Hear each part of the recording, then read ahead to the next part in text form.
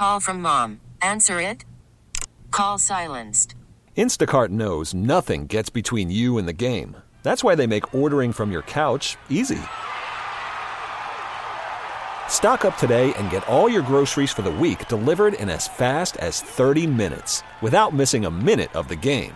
You have 47 new voicemails. Download the app to get free delivery on your first 3 orders while supplies last. Minimum $10 per order. Additional terms apply. First thing I want to ask you, what do you remember about the first baseball game you ever went to? The first one I ever went to? The first Major League game? First Major League game. I was a Cleveland Indian fan, so I went from Akron, Ohio, up to Cleveland. And I went up these ramps, and I didn't know what the ramps were. I was only about 10. I went up these ramps up, and I come out this big square and hole up there in the third deck. Yeah. Municipal Stadium? At Cleveland Municipal Stadium. Do you remember what year that would have been? 48. Wow. I was 10 years old. Who was your favorite player? Lou Boudreau. He was a shortstop. And he was my favorite player until I found out he couldn't run. But he could hit, and he had one of the greatest years ever as a player-manager. He was the shortstop. And if I remember right, he hit about 325 and drove in about 120 runs, hit, I'm going to say, 28 home runs, something like that. Yeah. And playing shortstop every day. Did you ever meet him?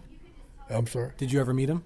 Yeah, I met him later in Chicago when I was managing the Cubs. Met him. He was always, he had a great reputation as a nice man. Wow. Eugene Richard Michael. Who named you Stick? A guy in the minor leagues, Jim Price and then his friend Mike Derrick, they hung that name on me in the instructional league in Arizona. Mm-hmm. It's like 1961 or 62. Because you were so thin? Yeah, I try to tell people it was because I was a good hitter, but if they look at the numbers, they know. What did you weigh back then? What was your playing weight back then? Probably 175.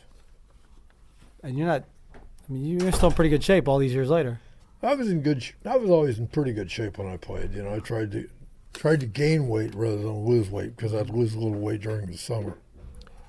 1959, Grand Forks. What do you remember? Where is Grand Forks?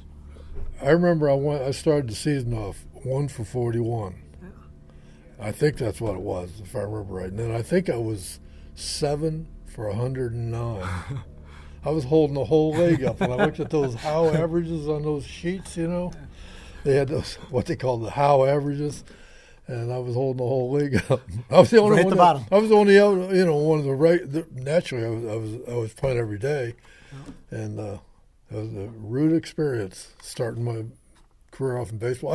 First of all, I had never played under the lights before, and I had never seen a real slider. So they were filling me full of sliders, and I was hitting just right-handed at the time. And I wasn't too bad on sliders that were strikes, but it was off the plate. It looked like I swung at everything off the plate. Where is Grand Forks? Where is that? Grand Forks, North Dakota. North Dakota. It's north of Fargo. The Yankees had a team in Fargo. Okay. And that's my first year. Then I played against Joe Pepitone. Joe Pepitone came out of high school. Mm-hmm. After getting shot in the stomach in his senior year, he comes out to Grand Forks in June, and you could see the bat speed. It was different than everybody in our league. Your 1 for 41 experience, I remember you telling me once that you always remember that when you're looking at somebody else coming to New York and thinking about the importance of getting off to a good start. Yeah, I like to see guys get a few hits and relax originally so that they can, play as well as they can play. When you get tentative and you're 1 for 20 or 1 for 30, you're not swinging the bat the way you can because you're hesitant and you're in doubt and you can't hit that way. It took you 7 years to get to the big leagues. 7.5 years. 7.5. You told me you were a really good basketball player. Did you think you'd made a mistake in your career choice? No, I knew I did. I made a big mistake. I didn't have the weakness in basketball. It's the only thing I ever brag about. I didn't have a weakness in basketball, and I chose baseball because of the money. The Pirates gave me $25,000 bonus, and plus my salary, and that was a big item then, and I couldn't get that. I didn't want to wait for basketball because basketball was a minor sport then if compared to baseball. Mm-hmm. Baseball was one, football and basketball were well below baseball. You played at Kent State. Who were some of the guys you played against? I played 1 year there at Kent, but I played with Gus Johnson for years after I signed, and we played amateur ball up in Cleveland and Akron, and then Gus went in the NBA. And I in basketball, I didn't have a weakness. I could really play defense, and I could shoot the long jumper, and I had quickness, and I didn't.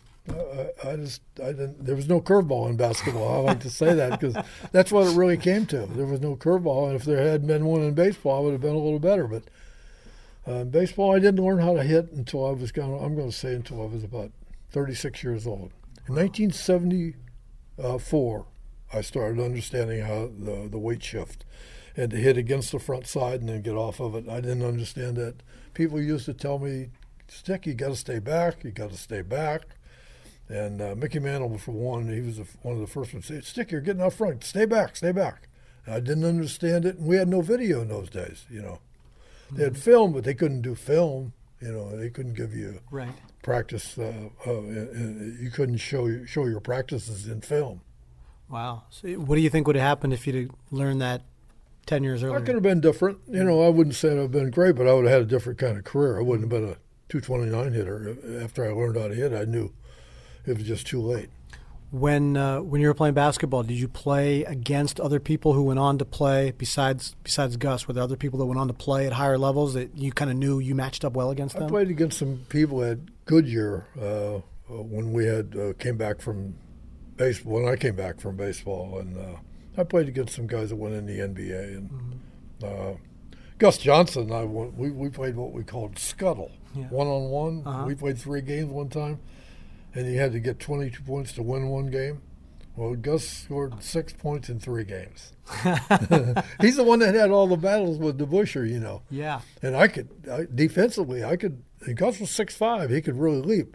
But I could stop him defensively because I could get up with his jumper and I'd make him change it. I blocked a few, and I could really, that was my game. You still like to watch basketball? I like to watch it. I like to watch the postseason. More than anything, because it's really tough. They're so strong and physical today. It's a different game from when I played. Yeah. I mean, I was a big guard. I'd be a midget today, and they're so much stronger today because they get in those jump machines and they can jump out of the gym now. But with all the weights and strength and the size of the players and athleticism that they have, they're great athletes, and it's a different game. What do you think when you watch Steph Curry play? See highlights of him? Oh, yeah. He can play. He can really shoot. He had a quick jumper. That's his key, quick jumper. I think they're playing him wrong defensively. What would you do? I think you got to get on him, stop the jumper, make him take the ball to the hoop. And then he's a great passer, but you don't want him hitting those threes. He's too good. So I would take the threes away more. Did you have a favorite basketball player growing up? I'm sorry? Did you have a favorite basketball player growing up? Basketball, not really, but I can't say that I did. I watched it because I used to watch the Knicks play when I was in Akron, Ohio. Wow. Okay. And I was the best basketball player to come out of Akron until you know who. Yeah. You've heard of him, huh? So you're number 2, LeBron's number 1, and you're number 2? I thought I was. Gus Johnson was there. He was a great one, too, though. Your time in the Pirates organization, when did you meet Roberto Clemente? What do you remember about him? I met him my first spring, and I didn't get to know him, but I'll tell you what I did. It was 1966 in the spring, and I was down in the batting cage early because we didn't get the younger guys didn't get to swing much, and you didn't get as many swings. So I was down there loading up what we called the iron mic. And we had the thing with the arm, and so I was down there. I had the machine all loaded up, and I'm looking down and looking. I'm hitting right-handed and left-handed, and as I looked through the batter's eye, I could see Clemente come out of the clubhouse. It was real early. It was about 8:30 in the morning, but he always had a problem sleeping, so he was up early, and he walks out and he steps out and he sees somebody swinging the bat. He probably didn't know who it was. And then he's standing there watching. I could see, I know it's him. And he's up, maybe 60 yards away from the bat from the Iron Mike, and he starts walking down towards the Iron Mike in the cage, and he keeps coming and coming, and he walks down, and he walks down, and he's outside the cage now. He's watching me all the time while I'm hitting. And he goes like this. He just knew my name was Gene, so he said, "Gino, you mind if I say something?" Like that. And I said, "Oh, do I? Yeah." I said, "Yeah, fine." So he starts talking to me about it. I don't remember exactly what he talked to, but I thought it was really special that he came down there to see a rinky-dink like me at that time to hit, and he knew I wanted to improve a little bit, or I wouldn't have been in the cage. So he comes down there and he started talking to me about hitting and stuff like that.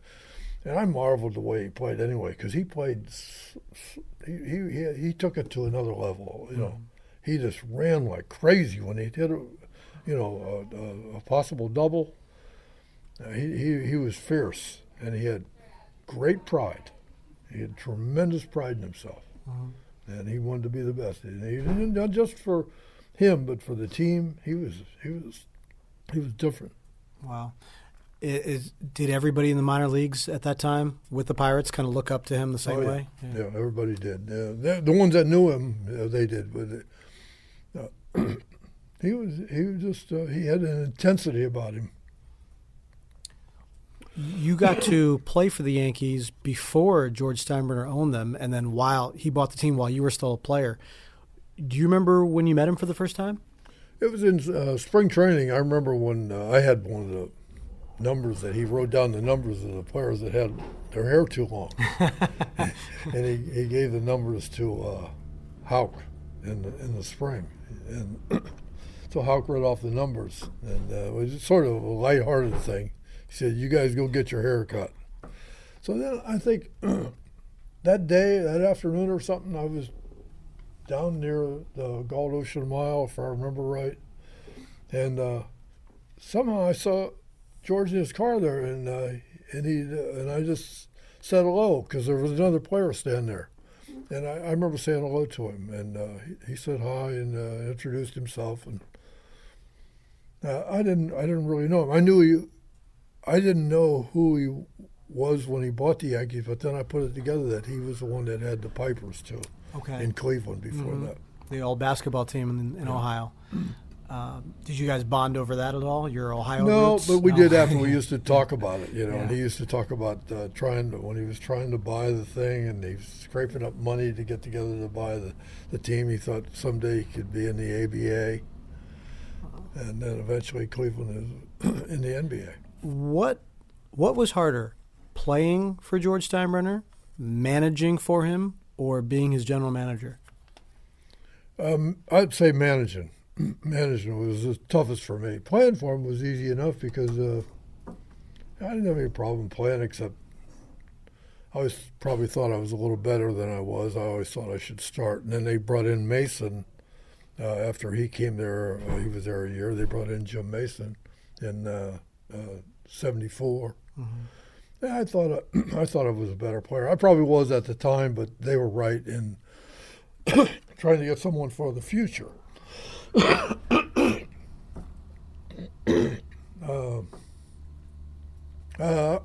was tough managing for him. I think part of it was because he knew me too well. I'll give you an example. When Torrey came aboard, he didn't know George, and George didn't know him that well, and we got off winning right away. Yeah. So he was on a honeymoon thing that was pretty good, pretty easy. Yeah. So that was different for him. Now for Billy, he knew Billy, and after a little while, he'd always grow tired of Billy, and he'd whack Billy a little bit. And then when I managed for him, he always told me he's going to have to make a change, and it was like those threats. And that. It was tough for me to live with him there. As a GM, we argued, and I would. If I went back at him twice, he would listen. If I went back at him the third time, I'd get my way. If I ever had to go back 2 times and make it the third time, I would get my way with him on something I wanted to do. But we'd argue about a lot of things, but it wasn't It wasn't a firing thing. Truthfully, he got a little jealous later when we had success. Mm-hmm. He didn't want to really share it with me too much.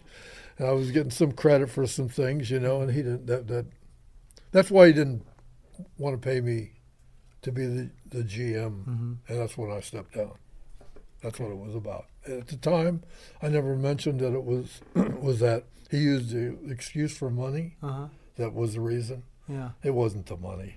It was the jealousy. He liked me being right next to him, but not being the GM. Wow. It's funny because in later years, after the championship run, he would always go back and give you credit after the fact. Later. Yeah. Yeah, after other people were in there, like after Brian was in there and that, he didn't want to give Brian any credit, so he'd give me credit. And you just laughed at the whole thing, right? What was it like as a GM? Would he call you, once a day, twice a day, 4 times a day? How would that work? A lot. Never as a manager in the dugout, like people said. Maybe he did that to Billy, but he didn't do that. I remember one time he had Bill Burgish come down to the clubhouse and then go into the dugout during a spring training game, and I said there'd be no more of that. Yeah. I told Bill, don't ever come down here again. So he went back and told George that, and they never interfered ever during a game after that. Wow. And but as a GM, yeah, he'd call me. One time I went home. I'm going to say it was. I'm trying to think of what year it was. It might have been. It was 1980, the first time I was the GM. Mm-hmm.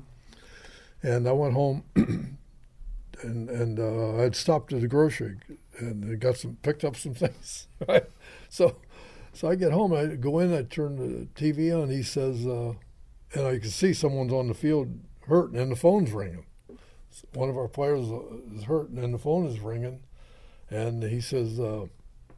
They were showing a replay of the player getting hurt, and he says, "Where were you?" I said, I stopped at the grocery on the way home." He said, "Well, where do you live?" I said, "Well, I'm staying in Tenafly." He said, "Well, how long did it take you to get home?" I said, 20 minutes, 30 minutes, that's all. He said, "Well, you leave the stadium at 6, you should be home at 6:30. He said, "Well, the game starts at 8, you should be home," or 7, or whatever it was. He said, "You're like a doctor. You're on call." He said, "We can't have that. You gotta be ready." He said, "Don't you see that a player is hurt there? What are you going to do now?" What'd you tell him? I forgot. I said, "We'll have to look, see what we can bring up or something." It's a good thing they didn't have I cell had phones. just gotten there, Right? and the player got hurt in the first inning. Good thing they didn't have cell phones back then. He would have never let you go, right? I forgot what it was exactly. I'm probably not getting it exact, but I remember him calling me on the phone. When in a very important phase of your tenure as GM, did you remember having to talk him out of constantly trading the good young players, whether it was Jeter, or whether it was Mariano or Pettit or Posada or Bernie? I know there's the famous story about how you called around to every team and didn't mention Bernie's name or put it back to him. Yeah. But did you have to constantly talk him out of it? Not too much. No, he listened pretty good. After we were having some success, and he saw the team was on the rise, and we were a good team. In '73 and '74, we were probably the best team in our league. And when the strike hit, but he was seeing some things, and I always like to say this. I think George taught me a business sense, and I think I taught him patience. And staying with younger players a little longer, and we had to trade young players, but think it out and trade the ones that don't fit as well as certain ones that do fit well. And you have to make some decisions. Hopefully you end up, you get a little lucky and make the right decisions. Like Andy Pettit. We had a choice of Andy Pettit, and we kept Andy, and that worked out right. But I used to explain to him that there'd be some guessing in when you do make trades on players. Try to think it out and do it as well as you can. And you got to get lucky. And you have to use the scouts' good judgment, imagination. I thought I had some of that. Then you got to get a little lucky with some things like Pettit, we traded Russell Davis in a deal with Hitchcock. Mm-hmm. Russell Davis I liked a lot, but we had to give something up to get Tino and to get Nelson. We got Nelson as a throw-in. Yeah. And I think it was partly because at the end of the year, Nelson didn't do well with Lou out in Seattle.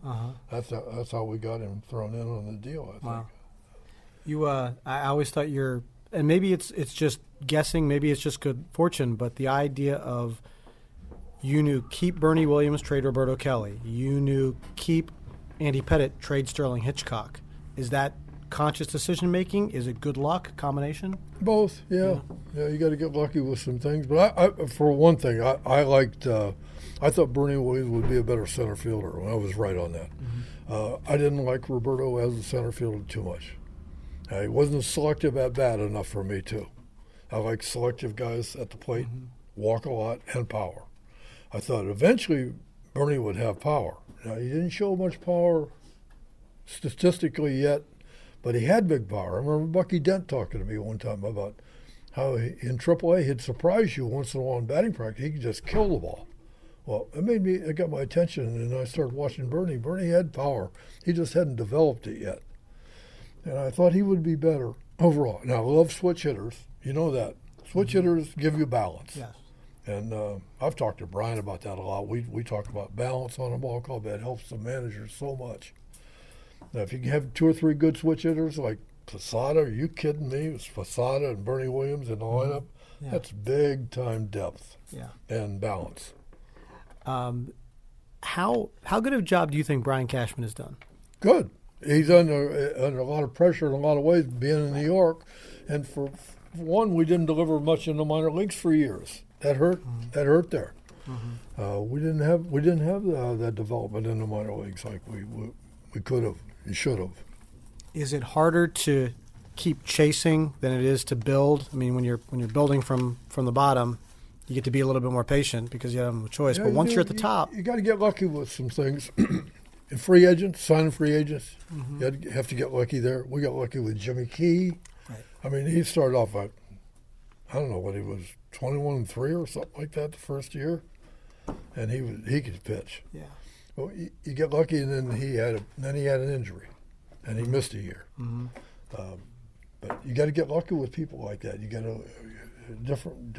I can think of different players along the way that we made some decisions. Most of them, worked. Some of them through luck. I remember the first year, I forgot the guy's name. We tried to sign a Latin kid that wouldn't sign with us. We offered him a contract, and he hung out there like that. He signed with the Cubs, and he got hurt the first month. Wow. That's luck. Yeah. So, yeah. I liked him too. He was a right-hand pitcher.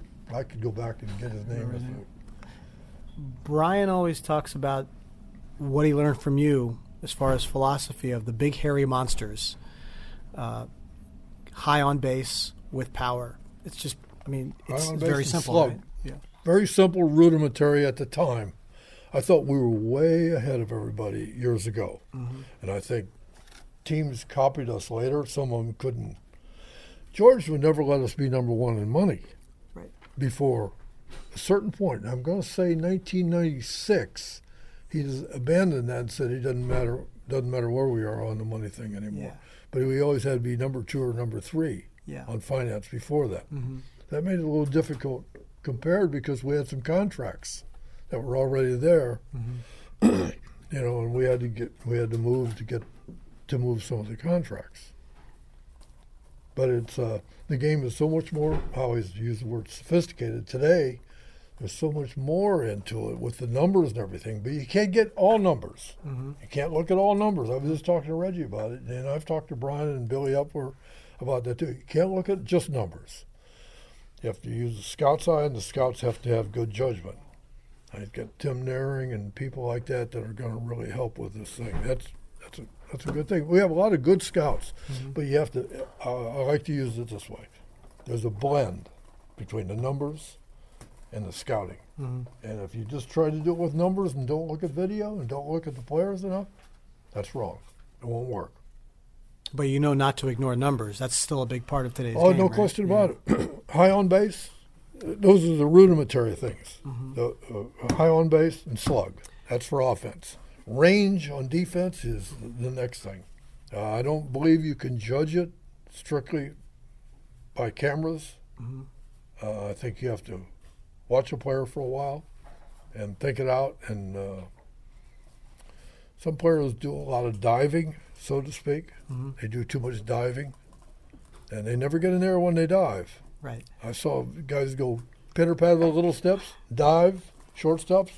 I'll give you one. I'll bring one out of the past that could do it and do it better than anybody else. But it was a time dive, and it was a look-good dive. Wasn't necessary. Ordonez. Yeah. He was great at it. Fantastic at it. He would catch the ball. It looked like a greater play than it was. Mm-hmm. But he would dive. He'd jump. He'd go straight up then. If you're really running fast and you dive, you have to slide, because you have momentum of speed carrying you. But he could go pitter-patter and dive and go straight up. As time dive, overrated. Mm-hmm. Are the advanced numbers, whether it's defense, whether it's all the extra pitching stats, are they a good barometer? Do you like looking at those other things? I love advanced stuff. Yeah. Yeah. As a manager, I loved it. I didn't, truthfully, I did it in AAA. Mm-hmm. I used scouts for advanced scouting in AAA. The first year I did it. And I know it worked because we went 10-0. We weren't even picked to win our league. We went 10-0, and we were never out of first place. My first year managing AAA, and I used advanced scouting.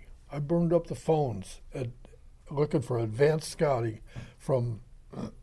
There was a guy named Dutch up in Syracuse that was scouting the league. He was one of ours, Dutch Dotterer. Mm-hmm. He used to give me what he had, all the speeds and everything that he had, and arms. I had an edge on the other managers in the league because I had an edge going in.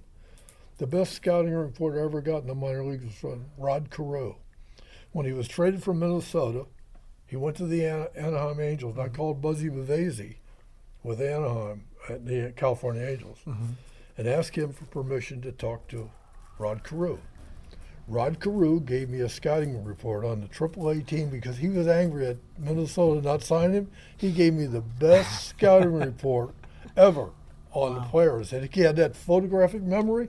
He could tell me who bunted, who could hit the curveball, who could do everything. He just had that great memory. The best advanced scout you'd ever want without just like snapping it right off to me. And I on the phone, I'm going to guess I was on the phone for over an hour with him. And he loved it that I was asking him about it. Mm-hmm. And Buzzy gave me permission to ask him. Wow. Because he had been with Minnesota, and it was just a free way for me to get information. And I had that in AAA. See, their team was in Toledo at the time, and we were playing Toledo. They were picked over us to win the league. Toledo, Pawtucket, Syracuse, they were all picked over us, and Rochester over us. And we were picked 5th in the thing, and we never got out of first place. And I know advanced scouting was the edge. That's when I knew how valuable it could be. I think I misspoke actually when more advanced numbers, the deeper analytic numbers, whether it's WAR or other things. Do you buy into the deeper numbers? I don't understand all of it as well as they do about the WAR and all that stuff. I know what it is. It's the WAR numbers, the pluses. It's a way of measuring it. I think you can do it different ways than that. You don't have to just have those numbers. Mm-hmm. The essential ones are the ones that count. And because if you get too many numbers, you don't have time to use them all. Mm-hmm, mm-hmm. It's just like advanced scouting. When you get the advanced scout reports that we have today, you can't use it all because you're playing every day. And you're having a new series. As soon as one series is over, like Joe Girardi gets the advanced scouting report, well, you don't have time to use all that stuff before the next game. You're playing the next day. Yeah. So you use the basic parts of it and use what you can. You can't use it all. And if you do, you get too confused. There are too many things to think about. But the advanced scouting is very important for me. Well, you've got a closet full of World Series rings. You've got a good reputation in the game. Do you still think you made a mistake picking baseball over basketball? I think I could have done that in basketball. I think I could have thought it out and picked the guys that could shoot from the hot spots on the floor and all that stuff. I think I would have been into that stuff then. Fantastic. Listen, I enjoyed it. Thank you so much, Dick. Okay, thank you. You could spend the weekend doing the same old whatever, or you could conquer the weekend in the all-new Hyundai Santa Fe. Visit HyundaiUSA.com for more details. Hyundai, There's joy in every journey.